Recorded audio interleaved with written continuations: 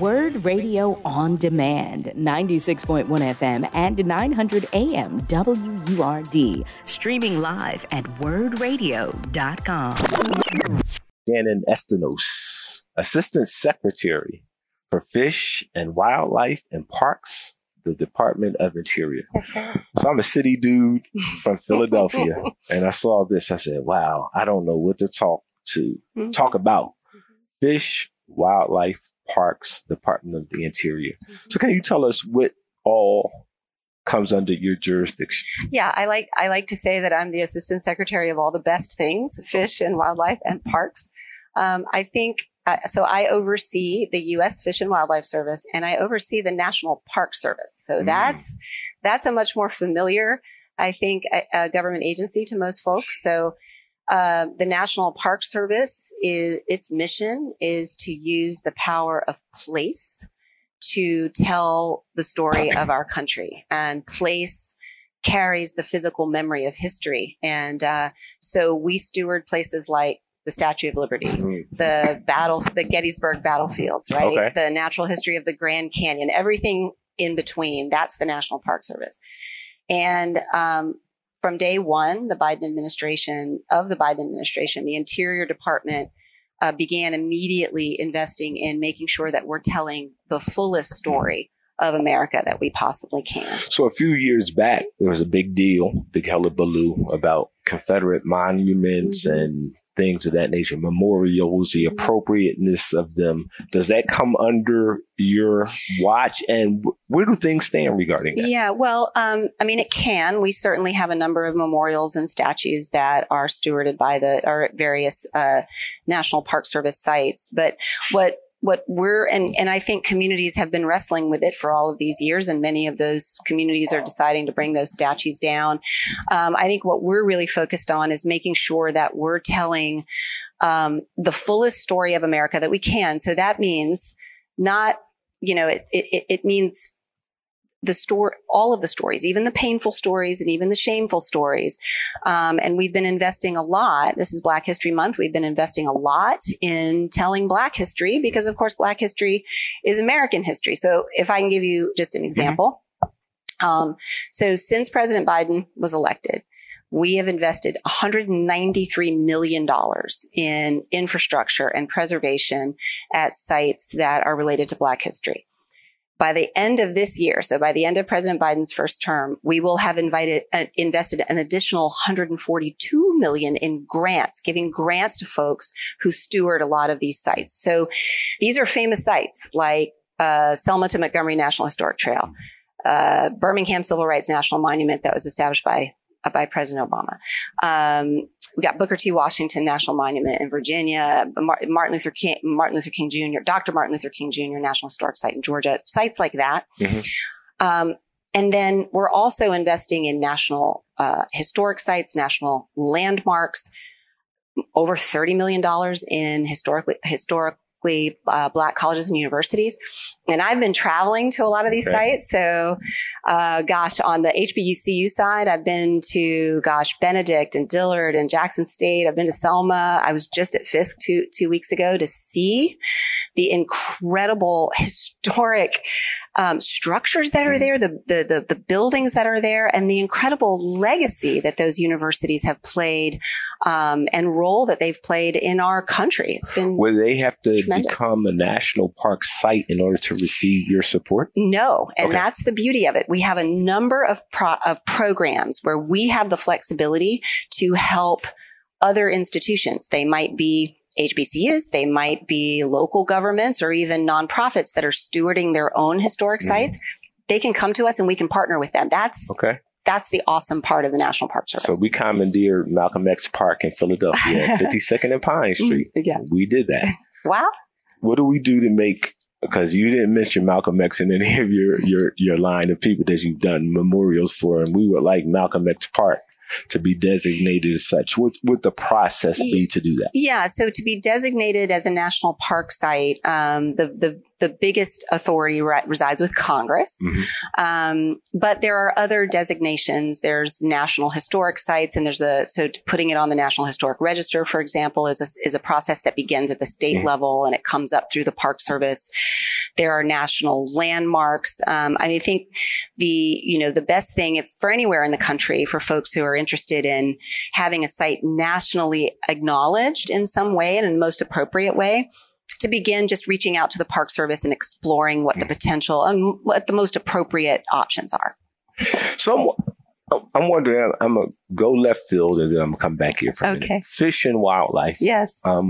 Are we in a state right? I know there's a school kill in my city, and I see people fishing there, but they say I will never eat the fish, even though they go fish there all the time.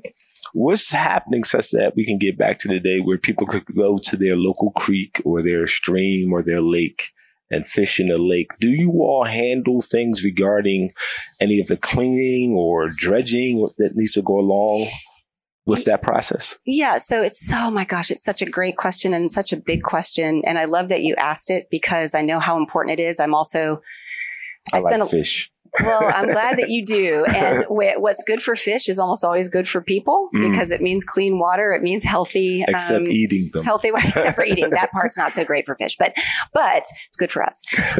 What I would say is that our department, the U.S. Fish and Wildlife Service, cares a lot about preserving natural areas. And we do a tremendous amount of work and a tremendous amount of investment. President Biden's, for example, his Investing in America agenda is investing more than $200 million in, for example, restoring rivers, right? And some of those rivers are like, I was in Flint, for example, Michigan, and I got to see a wonderful project there to remove or to update a dam to help that river be healthier. So some of these projects are in urban areas. The other sort of big area of work that we're investing in is in parks in urban areas. Okay. So this administration believes that no matter what your zip code is, you should have safe and inviting access to the outdoors, to outdoor recreation, fishing, parks, playgrounds, ball fields.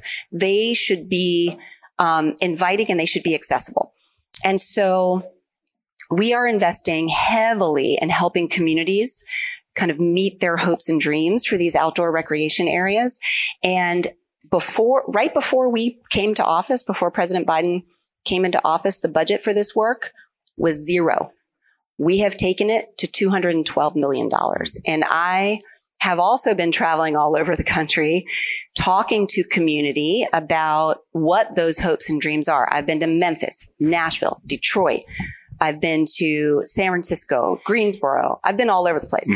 And what I am struck by every single time is not only how big the need is. I've been to St. Louis. I've been everywhere. How big the need is for young people in particular to have safe places to recreate outside, but also the challenges that communities face.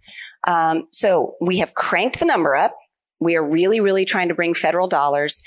And we've also made some program changes that are important that we can invest in big ideas because we know to do work like this in Philly or where I'm from, like in Miami or in San Francisco, it's expensive. Right. You try to do anything in a city, it's expensive. So we've increased the size of our grants. We have also doubled down on how important it is to engage community in designing these spaces, right? Because what we want is we want to invest in the vision that communities have. We don't want to come into a community and say, this is what you need for a park. We want to hear, what do you need and how can we help? And that's what I've been traveling around the country learning about. And it is incredibly inspiring. I have two questions. Yes, sir. One is going to be left field. And one might be in your wheelhouse. Okay. My left field question. I live in Philly. Yes. Where have all of our pigeons gone?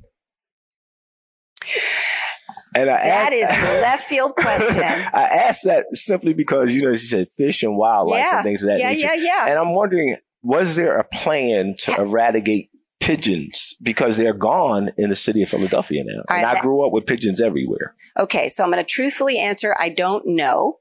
But then I'm going to zoom out and say to you that observations like you've made about how things have changed, how nature in urban areas have changed is very, very common.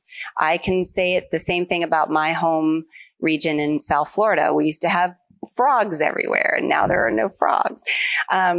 And I think the answer to these questions are always complicated, but it's safe to say what I said in the beginning, which is what is generally good for animals and wildlife tends to be pretty good for people.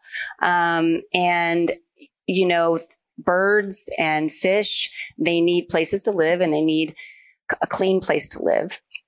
And, you know, so another thing that we're doing, for example, is we've got a program with the Fish and Wildlife Service called the Urban Bird Treaty City, where cities can apply. And I'm wondering, Urban Bird Treaty City.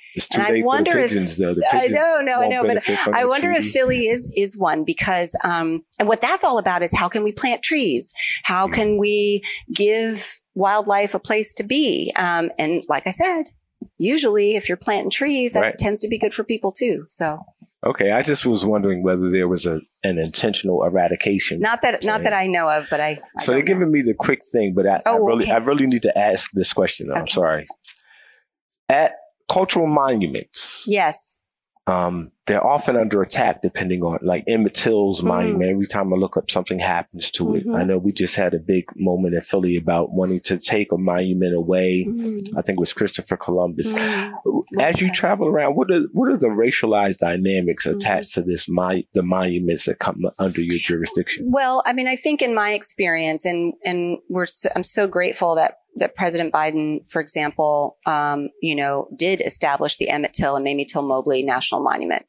And that story, and I was very honored to work on that initiative, that is the kind of story, the lynching of Emmett Till, the courage of his mother, and then the fact that she changed the arc of history by insisting that the world face her son's suffering.